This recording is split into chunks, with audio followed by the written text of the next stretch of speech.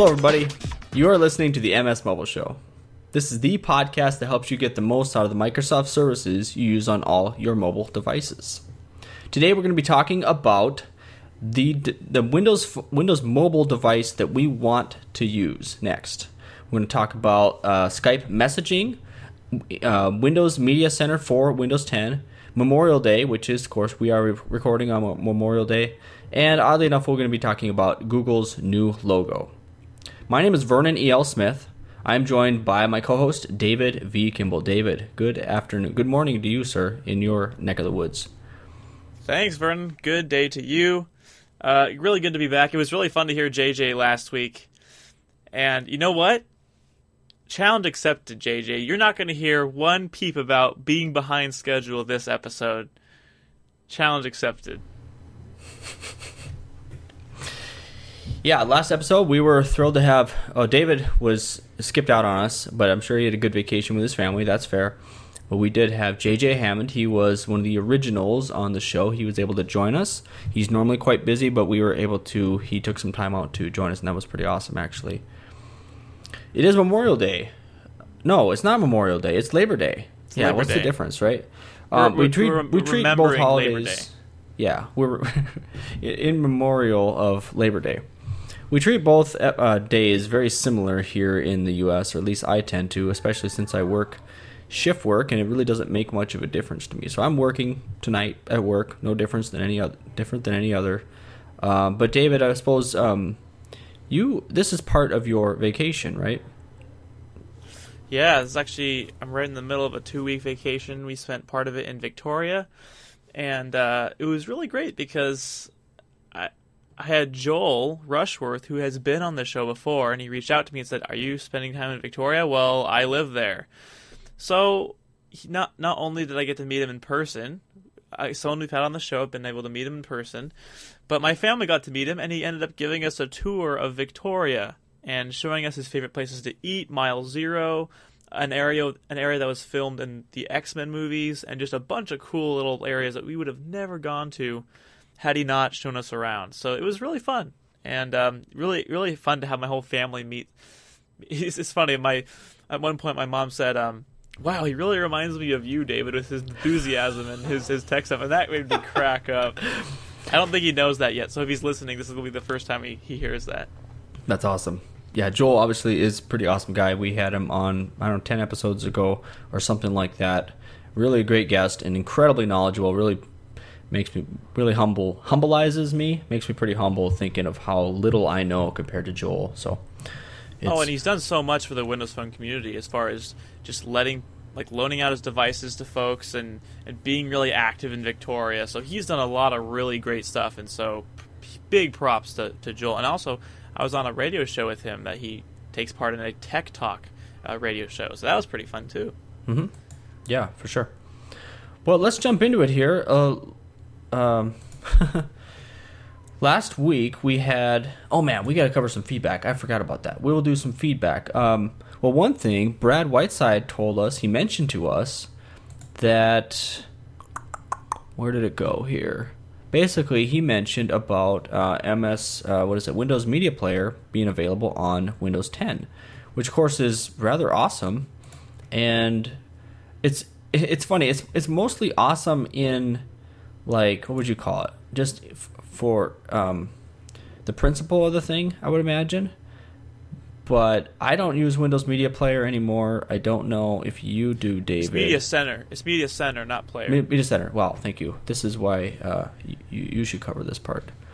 The thing about Media Center is that we've said this for a long time. It really was the earliest origin of modern UI, or what Windows Phone was made on, was technically originated in Media Center, and then went on to Zune, and then went on to Windows Phone, etc. So yeah, I think in that sense we have a lot to thank for it. So it's really cool that you can actually get it on Windows 10.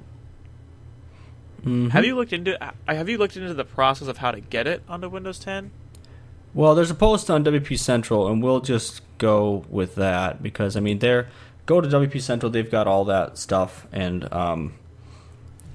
they have a much better job covering that than we do, of course. So, the other piece of feedback it was a while ago now, but Rick had mentioned, Rick Air, hope he's listening, or at least he was intending to, and he got pulled away by his children, I would imagine, as happens with me.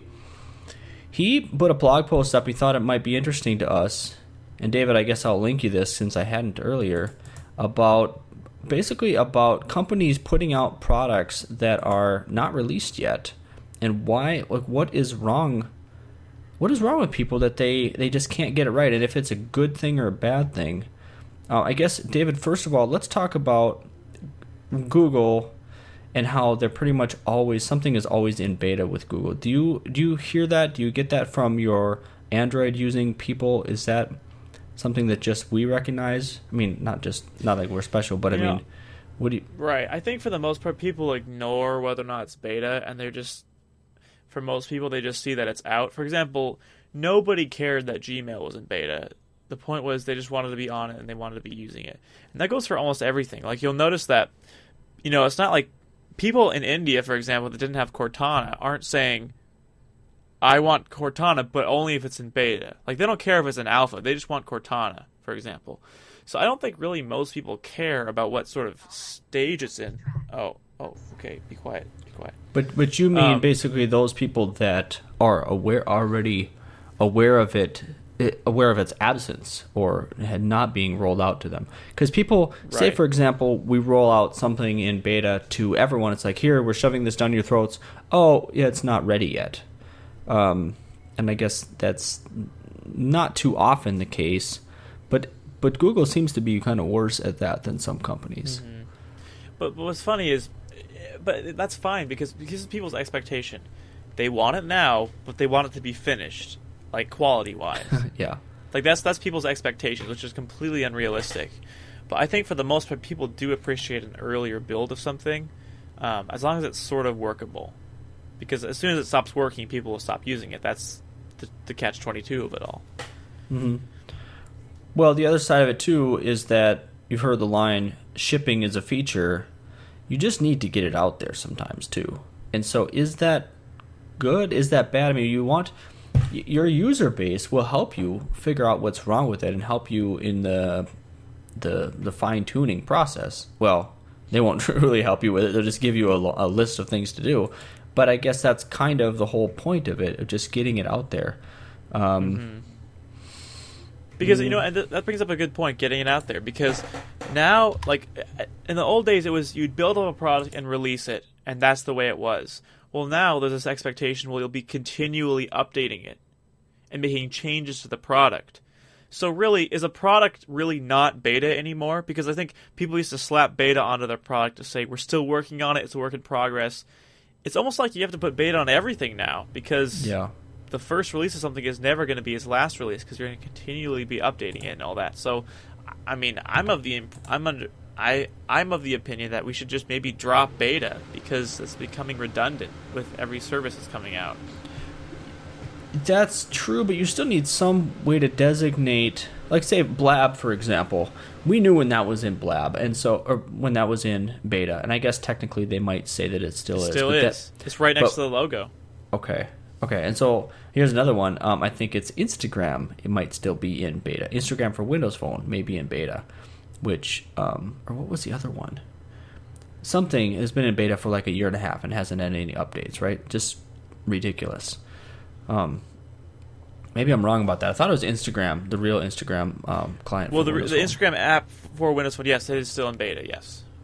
Which, I cannot think of one viable excuse. Like, nothing. I'm stretching. I'm searching for an excuse that Instagram might use that could possibly be sort of, acknowledged or accepted by even the most gullible of people. Like, is there anything? For what?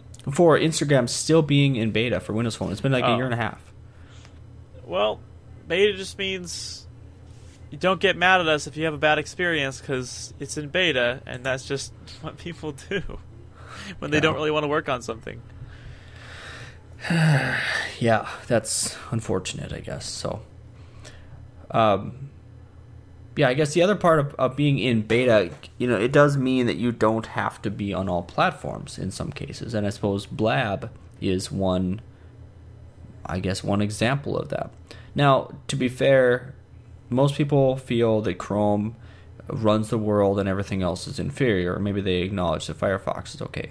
I mean, I'm very happy with Internet Explorer. I'm slightly less happy with Edge, but I am in that minority where it seems like all the techies, whatever that is, let's just really go out there and stereotype. Let's just say all of San Francisco or Silicon Valley uses Chrome.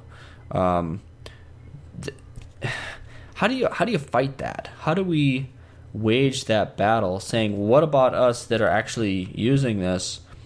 Because we are actually supporting their decision to use Firefox, support only Firefox, by us using Firefox for Blab. Well, you massively cut out there audio-wise, Wow, so I didn't okay. really get any of that. Sorry. Okay, sorry. Well, basically, we want Blab, for example, to run on Internet Explorer and Edge, but we are enforcing the requirement for it just to be on, or only supported by Firefox and Chrome by using Firefox and Chrome right now. So where's that balance? Well, I think here's the thing: tech companies want their startup to be used, and they want to keep their users happy. So I would argue that if we were active users, we would have more way in as far as being heard and saying, hey, we should bring it to MS Edge, than just not using the service at all and saying, I'm not going to use this until it's on MS Edge, or I'm not going to use it until it's on IE, right? Because when you're an active participant, they can see the value you provide, and they say, hey, this person that brings X amount of value is asking for this. Maybe it's something we should consider. So I think we're doing something that's okay. By being an active Microsoft presence, using Chrome, using Firefox, whatever, we're still being more helpful than we are being unhelpful and just being complainers, which is actually what JJ was talking about last week. Mm-hmm. Yeah. It's sad, I guess. I mean, Blab is still pretty small as far as I understand. The numbers I've heard is right around like 20,000 users or something like that. A lot of people, tons of people, but still quite a small service, just, whatever, network. And so how can you and I and Rick Bainbridge and Joel Jackson and let's see, who else? Maybe, Rawl. I think Rawl doesn't use this. I think Rawl uses Chrome anyway. Who else do we want to throw in there? Michael, I keep saying his name wrong, Borowski. Say even of us 5, 6 people, whatever, said, come on, Blab, we want IE or Edge.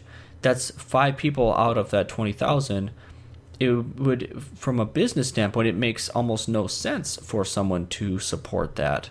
That's like saying, hey, we're going to have a, Linux plugin or something like that. Hey, it works really well. We're going to build a Linux app. I mean, I don't even know if that exists, but that would be unreasonable, I would imagine. Yeah, but see, we know about these 5. We don't know I about sure hope the I'm other not cutting 5. out. No, you're not talking out. But you don't know about the other 5 that are talking about it, or the other 5 that are talking about it. So if you just add to that, you can become majority, even though you think you might be a minority. So that's what I think.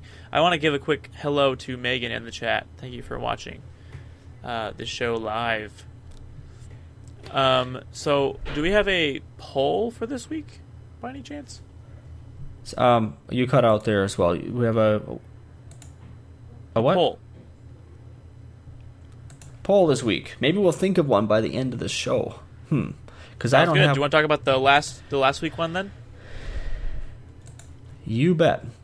Last episode, the poll we talked about 6TAG or Instagram in general, and how they went from a 1-to-1 posting, an image being 1-to-1 ratio, to supporting larger aspect ratios. Great. And so 6TAG also supported that, 6TAG for Windows Phone. And the poll that we shared was, which image aspect ratio do you prefer when sharing to social media? I definitely prefer 4:3. I don't know. I mean, the 1-to-1 to me just seems just not right. Most images, either you have a landscape image or you have a portrait where a human is vertical or whatever.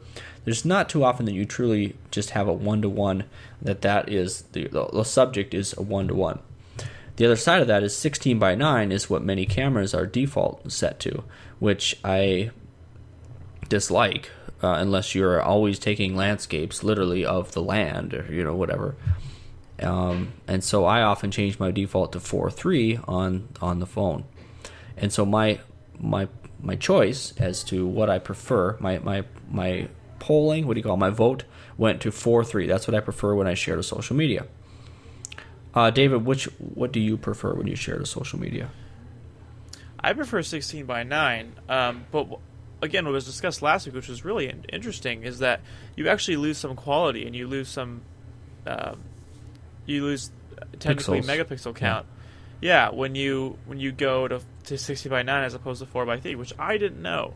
But as far as just form factor, and I just like 16 by 9 because it's the widescreen. It makes me think about the widescreen standard that's here now, and I like the consistency. It's really awkward that we're flipping between different ratios. What's funny though, can we talk about the poll results? Because literally not a single person voted for 1 by 1 being their favorite aspect ratio image. That is so telling. Yeah, you have it up there, I imagine. You must. I do, yeah. 22 votes. Which and no which is my fault for not getting it out very early. Really not promoting it. Typically we get, I don't know, 5-10 times that, but still, that's out of all those people, none of them said 1 by 1 was their favorite one. However, 14% did say whatever the default is set to. So maybe some people just don't care. Mm-hmm. But the vast majority said 16 by 9. So you are in the 18%, the 4 by 3 percentile. So state your case a little bit more thoroughly then, David, as far as why 16 by 9. I mean, you said, it because it is the, what did you call it, the default or the standard? The standard. But, here's an example. Go to my wife's Twitter or my wife's Facebook and look at her images posted. And she posts in vertical occasionally. And personally, I think a 16 by 9 vertical looks pretty junky. I don't really know why that is. It's difficult to say what it is that turns someone off from that. What do you think about that, David? Let me tell you why I think 16 by 9 works. It's because that's the way we see the world. We actually see it in widescreen. We don't see it as a square. We don't see it even in 4 by 3. We see it technically, our scope is about 16 by 9. And so that was the rationale behind the standard. What's great about that is because, like, for landscapes or just literally how we see the world, and then when you flip it up for vertical, that fits people, right? So people are tall. Well, most people are taller than they are wide. And so so it fits. I think it's a very people-centric aspect ratio, because either it's widescreen, or it's what am I saying? Landscape orientation, or it's portrait orientation. Those are both very human perspectives. Okay. Well, I get that. There's just something that turns me off about that. Seeing that in portrait just looks quite, I feel kind of odd, I suppose. But I choose 4:3. Sure. For one, it's still 4:3 still fits into Instagram, even with the new update. It only crops just a little bit more off of there. So when you're taking it, say for example, if I take something in 16 by 9, I want to post to Instagram. Either I used to have to put the huge bars, the top or bottom, or each side basically, or I would have to still crop off some of it, even with the update, crop off some of it to get it to, it's a little bit less than 4:3. It takes off a little bit of the ends, but and so I could take an image thinking this looks good, it all fits in 16 by 9, and then have to choose which half of that, basically hacking off 25% on either side, to post as a 1-to-1. Even if I take, so to me, I thought of this before the Instagram update. Taking something in 4:3, I usually still get most of what I want, and if I have to hack it 1-to-1 to put it on Instagram, it doesn't look as bad. I'm not, and I don't feel like I've lost as much. It's more forgiving. And even if you put the bars in there to give it the landscape or portrait orientation, keeping the 4:3, the bars aren't as intrusive. That's a really good point. So for sharing to those social networks, it is a lot better. That's a good point. But speaking of those things, if you're not sure on your Windows Phone or Windows 10 mobile device how you're taking pictures by default, you can always open the camera application, go to settings, and this brings us to the tip of the episode, which is check to see what kind of photos and what kind of video you're taking. So, for example, if you have the Lumia 1020, you have a plethora of options. You have you can actually take DNG or raw format photos, which is super cool. And that's they have options for 34. If you have a 16:9, you have 34 megapixel option. You have to use the 4:3 to get the full 41 megapixel option, I believe. But then make sure you're focusing on which ones you want, because some people want like really high resolution photos. Some people are just sharing them on social networks and don't need that. And then also check your videos too, because right now the standard is pretty much 720p or 1080p at 25 FPS or 30 FPS. I like shooting in 30 FPS.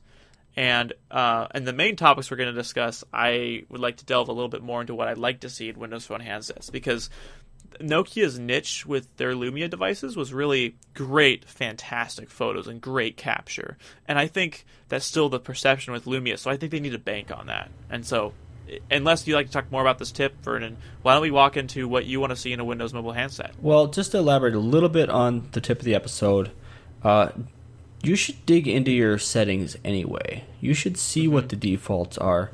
And sometimes, or often, there's an option to go back to default settings anyway. If you dig in and you're playing around with your camera settings, and all of a sudden it just looks like junk, and you're like, man, which did I change? What was that? You can always go back and hit most apps, or I should say almost all camera apps will have changed to default settings, or usually, the built-in, the camera, the camera app for the phone will have changed back to defaults if you need to. Same thing with a lot of other settings. That's a good point. So if you're scared and you're like, what did I do? Look for that reset to default. So some of the things we're going to discuss, as mentioned earlier, we're going to talk about what we want to see in a Windows Mobile handset. We have heard the rumors, CityMan, TalkMan, Surface Phone, all that kind of stuff. We see rumors, and some of them are quite believable, and we are excited for some of those things.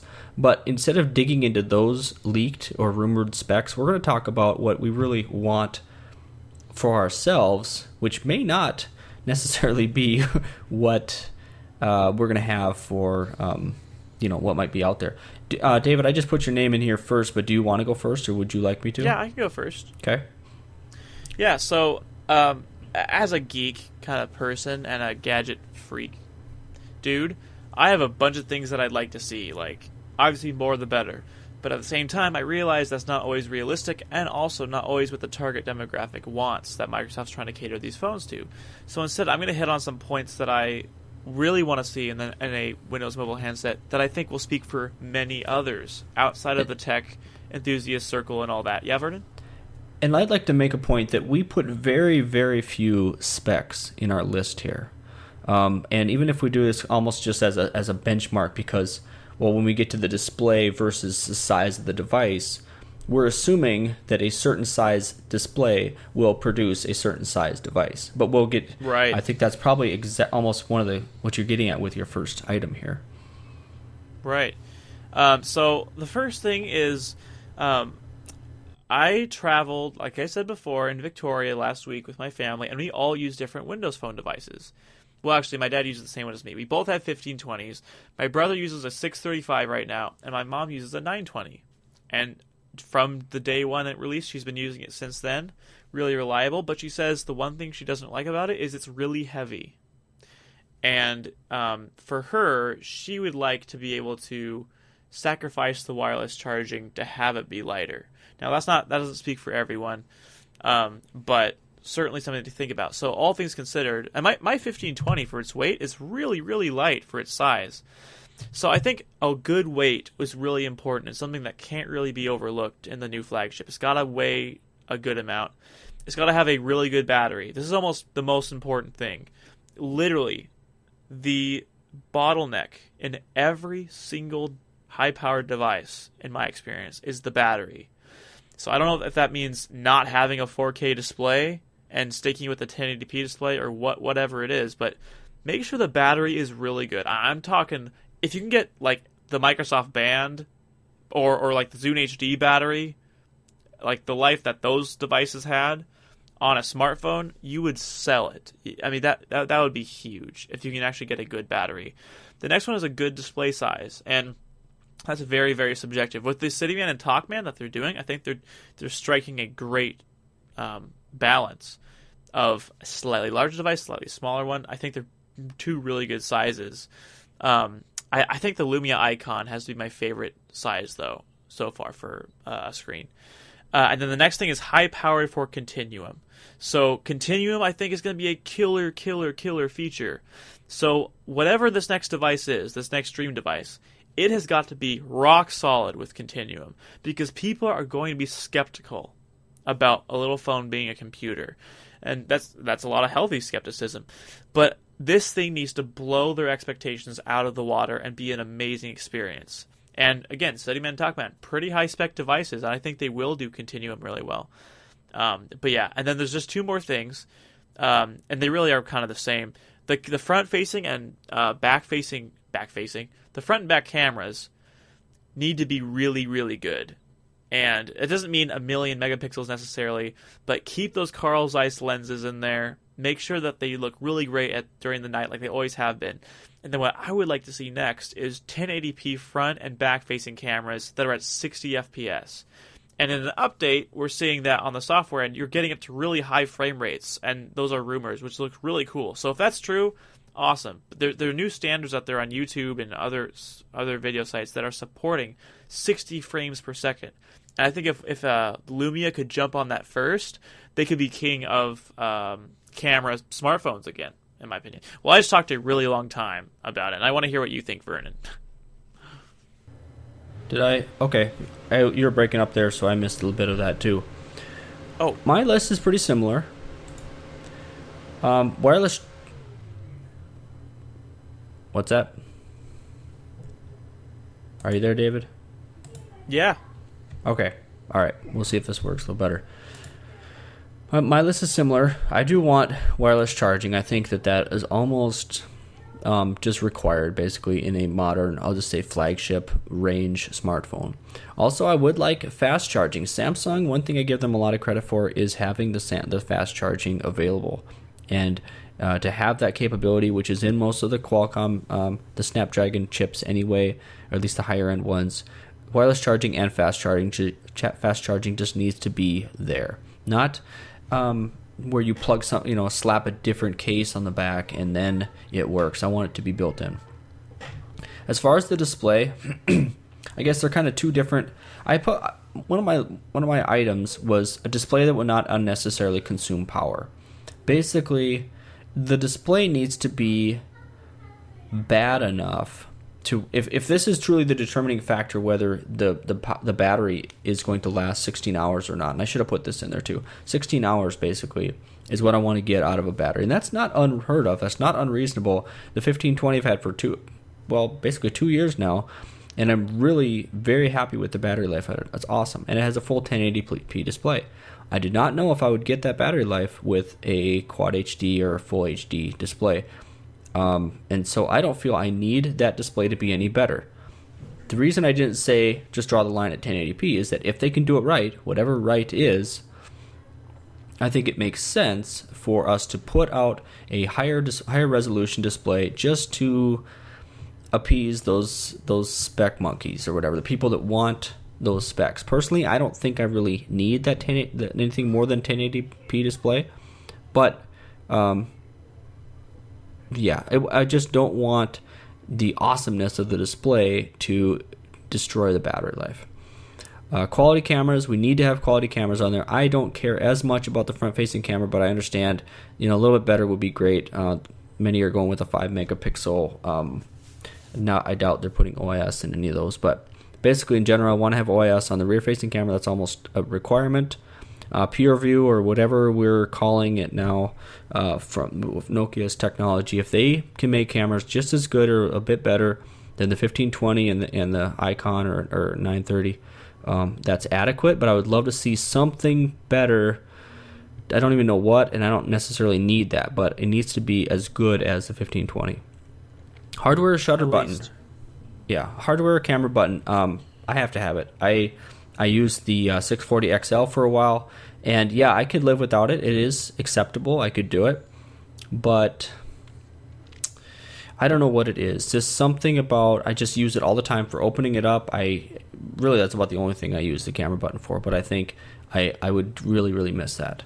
And of course, being able to record in 4K and like whatever is good. And all these things, these are things that you can do with them. And the specs, let's just call it the processors or whatever, the processor, that stuff on the back end, whether it's the RAM or the processor itself, the graphics portion, the brains of it, that needs to be good enough for these things to work. I don't care if it's a Snap 600 or a Snapdragon 822 or like whatever they come up here with, 4 gigs of RAM. They need to have the specs be good enough for the features to work. And if that means that they're lower spec, I'm okay with that. I guess the last thing with the display is that right now with Windows Phone, I guess that's the next, let's see. With the display, I want it to be, 5 inch. A 5-inch display makes for a handleable, a phone that's going to fit in your hand rather well. And still be a decent size. I think IPS is the direction to go with that. But then again, I don't really, really care. I just want something that Glance is going to work on, your Glance screen. Also, the display needs to be high enough resolution for the larger, like on the 1520, David, when you access the task switcher, you have the double, it goes into tiles instead of a single where you just pan back. Do you know what I mean by that? Am I explaining that right? Is this on Windows 10 Mobile or on Windows Phone? On 10, yeah, sorry. So when you access the task switcher in Windows 10 Mobile on the 1520, and presumably on the 930 actually, since it's a 1080p display, the resolution is great enough that you have extra, you have 4 or 6 or whatever different pages you can access all of those instead of just panning back. Now, to be fair, the 930 is a 1080p display as well, and I don't know if you can actually do that there. So I would like to see high enough resolution that the better features, like the 5, quick toggles, quick actions on the top from Notification Center, the high enough resolution that those are in there. But I do understand that you may not want to squish that down into a 5-inch display. And so maybe a 5.2 is past that threshold, and that will include better features, like whatever. I just want to get all the features that are display enabled or resolution dependent. I would like to see all those in there. And I suppose maybe... Sorry, in other words, the happy medium between the two, right? Like you want a high enough resolution for all the capabilities, but small enough so you're not sacrificing in like performance in other areas. Mm-hmm. Yeah. So we'll see. I try not to put numbers on there, but I want these specific features to be able to work, and the numbers should just follow with that. Last thing that continues with that is the Continuum hardware capable. Obviously, this device needs to be able to run Continuum and needs to run it well enough to showcase it and wow some people. And of course, I need to want to be able to use it myself. So that means obviously, we've heard about the USB Type-C. That would be awesome, but not required. But it needs whatever we need for Continuum needs to be on that phone, and that goes back to the specs themselves. You need to have enough RAM and strong enough processor and whatever. I don't care what those numbers are, but I want the phone to have the right numbers, specs to do this properly. If you guys have, that's all I have for specific requirements I want in a new Windows 10 mobile device. So if you guys have the list, you can write up the whole list and send it to us if you'd like. And depending on, and we will see if we can fit it on the next show. But and who knows, maybe next show we'll talk about these actual spec devices as we've been teasing for a while. Yes, sir. So shall we talk about the Skype messaging apps? Yeah. Recently, the new Skype messaging app has been leaked, and it's now basically publicly available, or at least it's available. And so you can put it on your Windows 10 mobile device if that's what you're running. And I tried to do that, and I was not able to do that. I'm using the 830 for that, and I couldn't get it to install, showing an error. So, David, but you have succeeded in that. What do you think of it? What do you know about it? Yeah, well, it's running right now on my Lumia 920, running Windows 10 Mobile, and it's really neat because the Skype messaging application looks just like the messaging application that's already there, but there's like a built-in video button. Oops. That was my Windows 10 Mobile device going off. Anyway, and so, yeah, it's a lot like the messaging app, but it has Skype built in. This is something that Windows Phone 7.5 users were thinking of ever since Facebook had integration in the messaging application. It's like, Skype is this wonderful messaging backend that's basically replaced Messenger as an MSN messenger. Why not integrate the two? And now we're finally seeing that. And I think that's really exciting. The possibilities are endless with Skype integration, with messaging. And I haven't played around with the Skype video preview so much. I played around with it a little bit, but it has a really interesting design where the top part of the screen is a widescreen area for your face, and just starts the video, whether or not you're on a call, and you have a list of your recent conversations. And I talked to Windows Phone fans. Do you remember David from Nigeria? And he called me on it, and it worked very well. And so it was really fun to test it out. And I was actually using Skype on Outlook.com and testing the video on that while he was testing the Skype video preview on his Windows 10 mobile device. I believe on his 1520 is what he was using. And it worked really well. So, I mean, this early, it being beta, on preview software on a phone, and seeing it work this well is really encouraging and really exciting. So I'm very, very happy about it. Mm-hmm. Nice. Well, I will use it when I can. One thing I want to say is that, remember, well, I don't really like Facebook, and I especially despise how Facebook Messenger makes you have the separate app, and I just don't like Facebook Messenger.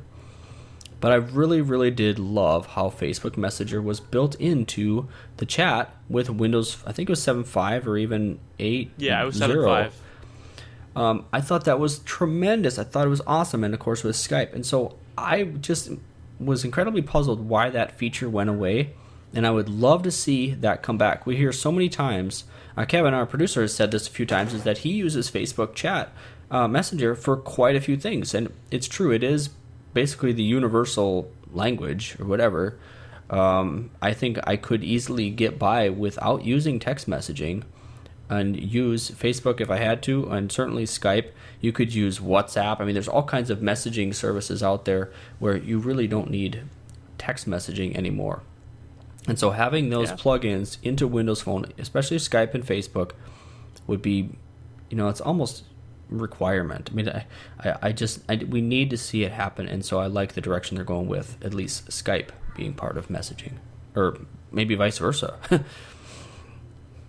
Yeah, I agree. And what's funny is, if you recall, Facebook used to have Skype integration for the video portion of it, as far as their chat goes, and then they quietly got rid of it around the same time. And if you think about the way Apple does iMessage, I mean, Skype would be a great version of iMessage for Windows mobile devices. And what would be so cool is, what's frustrating about iMessage is it only works on Apple devices, and so people are annoyed when they get things like received or whatever, and they get the benefits of iMessage, and then when they message a Android device or a BlackBerry device, they don't see that. But Skype's a cross-platform, so imagine the possibilities of having Skype built into the messaging app on Windows 10 Mobile, because you can text any phone at that point, whether or not they have a SIM card at that point. Mm-hmm. Any phone, because Skype's probably on it. So that's huge, and iMessage is not on every device. Yeah. So that's the difference. Mm-hmm. Well, let's just jump ahead to Google's new logo, which is not Windows Phone related, but I think it's interesting. It is related because it looks incredibly like Microsoft's logo, both the colors and kind of the font in a way, or let's just say the overall theme or the look of it. But David, you're much better at design, this kind of thing, than I am. What is your take on this? Well, this is what's funny about Google's new logo. I think So if you look at it's basically a logo type. And there's no icon or anything, except there is. So they have two new logos, basically. They have the logo type, which is on Google.com and has replaced the old logo. And then they have their icon, which is a multicolored G. And they went with the sans serif typeface the first time their logo was ever seen a sans serif typeface. And serif being, of course, little tails on on some fonts and some typefaces. Microsoft has a clean sans serif typeface, but the reason it looks so good is because it's thin and it's professional looking. The difference with Google's is it's kind of a thicker, and with all the different colors, it looks really like childish. And you could critique them on that. However, that might be something that they want to convey with the new alphabet reorganization of Google. Is they might want to convey a more, I wouldn't say childlike, maybe more fun. They want to portray themselves as a fun company, or something like that. I don't know their brand guidelines, and I don't know the rationale behind it, but that's just my guess. What do you think about it, Vernon? Well, I was trying to come up with good music or my personal picks here, but I did catch part of that, David. I think it's just interesting. Someone put on Twitter the color differences, or I should say similarities, between Microsoft's logo and Google's. And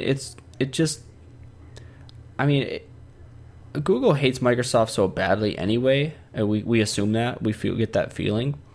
So it just makes you wonder, well, why would they even want to do anything similar to that? Or are they just saying, just kind of like Apple, hey, here's a good idea, let's take it and actually make something of it. As far as the fonts, I guess there's some things that are slightly more aesthetically pleasing to me than others. But I'm not really a stickler for that, and even the colors themselves, I'm not a color Nazi. I just recognize when something might be the same. I really have I'll just say an uneducated opinion on it. That's as far as it goes for me. Well, and that's what's so interesting. I actually I was on vacation when they changed the logo, so I showed each of my family members, said, what do you think? What do you think? What do you think? And it's funny because people are sort of, when you disrupt a familiar element like the Google logo, people have sort of, initial hostility towards it. And but I got a few comments like, it looks kind of childlike. That's consistently what I got about it. It looks childish, or it looks childlike. Fisher Price style. Exactly. Kind of like iOS before iOS 8. Yeah. iOS 7. Yeah. Okay. Let's go into our personal picks if we'd like to. Do you have a personal app pick, Vernon? Well, a personal app pick for Windows Phone is one that has not been created yet. Blab, which should be available on Windows Phone and Windows anytime. Now, I'm saying that facetiously because I have no idea, and I really don't know if they have any plans for that. But, folks, check out Blab and then bug them, basically, to build a Windows Universal app, which would be wonderful, of course, and, of course, to support Blab on Edge and Internet Explorer. And we'll probably bug them a bit more, and you can follow us on Twitter, and we'll check for some tweets that we send out. You can retweet them or whatever. But I am looking forward to when Windows 10, including Windows 10 Mobile, is a big enough player to where that is a requirement. It's like you have to go, even if it's not the go-to, the first place you build an app, it's one that you have to get done. And I'm looking forward to seeing Blab on there someday. Fingers crossed. Yeah, in fact, in the show notes, you will find a link to a tweet that is calling out the team Blab and Sean, who's a really cool guy, to get Blab on Microsoft Edge compatible. So if you see that link, go ahead and retweet it. Get the word out there. Let's show them we mean business. And my personal app pick is Password Padlock. It's a great organizer of your passwords if you want to just jot them down, and if you always forget them. You only have to remember one password to sign into the app, and then you have all your passwords there. You can even export them into encrypted Excel documents, which is really cool, and save them in OneDrive. so that your passwords are always safe and always in one place. And I use it off and on. I actually recommended it to a few friends, and that they swear by it. I have my own little strange system for keeping track of my passwords. But if you need an easy one and a free solution, Password Padlock is amazing. I know the developer. I've talked with him about a few things and asked for some features, so he's really cool too. So Password Padlock for Windows Phone. Nice. What do you have any music picks, Vernon? I do, kind of. The other night, I spent more time on Blab than I should have, I suppose. I do like Blab quite a bit. We're using it right now. It's awesome in many ways. And I think the best time I had, the most fun I had on Blab, was joining a Name That Tune Blab. And at first, I just joined in, in the chat room, and I listened to someone playing a song, and I tried to name that tune before other people could. You would type it in the comments, of course, or the chat room. And then even those people, the 4 that were participating, or the 3 others that were not the DJ in the video, they also had to type it in. They couldn't just yell it out. That way it was fair. And if you do it right, you can just play your music right into your microphone, and it's reasonable. And there's varying levels of music quality that way, audio quality. But I had a great time doing that. I thought it was a really, really good use of Blab. And especially when I became the DJ, then I didn't have to think. I could just try to pick the next thing. But I thought that was really, really fun. I thought it was incredible. And so it was a great way to have a great time and, of course, interact with other people. It was a nice little trivia thing, meet new people, but also find new music. And so go ahead, try that. Even just create your own or join up with some people you know on Blab. And don't just come to us for new music picks. I mean, there's all types of people, different places you're listening to music, and Blab is one of them. So consider that. We just called it Name That Tune on Blab. And I'm sure it's going to be, I would imagine it's going to be a growing type of Blab out there. Music Discovery 2.0, hosted on blab.im. Mm-hmm. That's awesome. I'll have to check that out and see if there's any Name That Tune Blabs going on. My music pick is Xandria. That is the name of the band. They are symphonic metal, big surprise. And the song that I'm picking from them is Euphoria, which is a really cool song by them. Xandria spelled Xandir. Wait, Xandria. So check them out if you want to hear something different. Podcast pick, Vernon, what you got? I have All About Windows Phone. And I hate to do this, but I will interrupt what we're doing. I will tell someone in the chat. Well, David has joined us in the chat room, amongst others. And we are recording live. We try not to focus too much on the chat room, so you're very welcome to interact and all that kind of, and we won't ever discourage you from doing that. But before and after each show is when we will have the pre and post show interactions. So I'm basically doing what I told myself I would not do, is talk about the chat or anything live during the recording. But this is why we will not do this much more in the future. We'll try not to. And it's just something that I think a lot of podcasters will work through that as they start using Blab to record their shows. But we do appreciate everyone that joins us live, but we have many, many more listeners to listen to the pre-recorded, or I should say, the post-played-back version. Is that? I don't know if that's a thing. I call it post-production version. There we go, yeah. Because then we will have less... Well, oh, my son is peeing off the balcony part, which maybe we'll throw that in the... well, it's here now. It is, yeah, it's here now. So I guess I'm ruining the whole point of, app picks, or podcast picks. I'm going to go with All About Windows Phone. It's by, no, what is it? Wow, I'm drawing a blank on this. Not very good at this live stuff. Anyway, All About Windows Phone. Golly, how can I forget what this is? But anyway, that's a good podcast about Windows Phone. They're based out of the UK. Yeah. Oh, cool.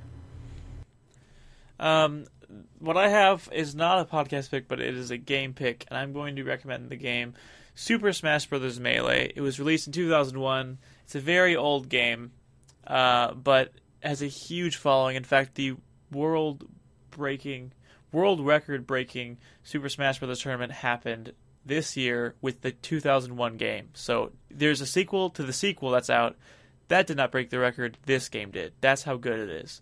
And in game years, it's ancient, but it's an amazing, really deep, intricate fighting game that was intended to be a party game, but the competitive scene has arisen, and it's amazing. It's so much fun. Super Smash Bros. Melee for the Nintendo GameCube. Nice. Why do I feel like you've been holding out on us, not telling us this, because every single, like, most moments in your life seem to revolve around Super Melee, Smash, something. Super Smash Bros. Melee. It's a very compelling game. Yeah, so I had to share it. It's really hard to explain because, I mean, I'm serious. The game is 60 frames per second, and there are inputs that you have, like, for example, if you hold a button down for 2 frames, aka 1/30th of a second, it acts differently than if you hold it down for a few more frames after that. So I'm talking insane inputs. I'm talking really fast gameplay, and it's incredible. You'll just look up videos on YouTube, and you'll be blown away. Nice. Cool. Well, we're just about done. We will, of course, have our Twitter tip, which I did not come up with this episode. David's got an awesome Twitter tip for us. Let's keep the Discover alive. Twitter may have removed the Discover tab. Doesn't mean it's still off limits. So use search. Use hashtag searching. And a lot of the elements of Discover can still be found, although not all of them. But that's a core of what Twitter is. So make sure that you are still searching content and still finding people that have shared interests, because that is so key to making your Twitter experience better. And then also, direct messages have unlimited characters now. There's no more 140 character limit to direct messages, which is the reason they took out the Discover tab, to place more emphasis on the direct messages. So try that out. Twitter, I mean, they're serious. They updated all their apps. Their Windows Phone app, their Android app, their iOS app. They updated the web. They want you to use direct messages like you would email. It's really interesting. So we'll see where they go from there. Mm-hmm. Well, that pretty much wraps it up.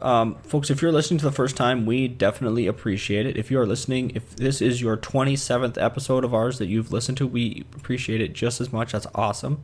We do have some regulars in the chat, and that is awesome as well, guys. Thanks so much for joining a week in and week out. We appreciate that. If you like the show and you want to listen again, best way to do that is to subscribe. Use your favorite podcast app, subscribe to the show. That way we are back in your ear holes every time you can have a new one. Every time we have a new one out there, it'll be in your feed. Please take a moment, follow us on Twitter. We are at MS Mobile Show. Speaking to that, we are on Blab at MS Mobile Show. And, of course, Facebook, we're there too as well, MS Mobile Show. You can contact us. Just as enthusiastic about being on Facebook, you can tell. Facebook! Yeah. Of course, you can reach us the old-fashioned way of email, contact at MS Mobile Show, and we actually do have a reasonable amount of feedback that way, so please do so. You can find me on Twitter at not at MS Mobile Show, at Vernon EL. I'm the same thing on Blab. David, have you been on Blab again lately, or just, let's see, did you use it for your other show? I'm about to in a few hours. But yeah, I've been casually on Blab as I've been vacationing, and it's fun to see all the random people on there. I'm on Blab at David V. Kimball, or just blab.im/David V. Kimball. Also on Twitter, of course, at David V. Kimball. DavidVKimball.com is my website. And if you do listen to the show regularly, and you're even a subscriber per se, you might consider supporting our show. And you can do that by going to msmobileshow.com/advertise and look at all the different little ways that you can support our show. And every little way you support us is actually massively great for us. So if you feel compelled to and you find this content valuable, it would go a long way for us. Absolutely. Whether you support the show or you just listen to it, either way, we appreciate every single one of you. Thank you so much for listening, everyone. Have a great week. Stay mobile.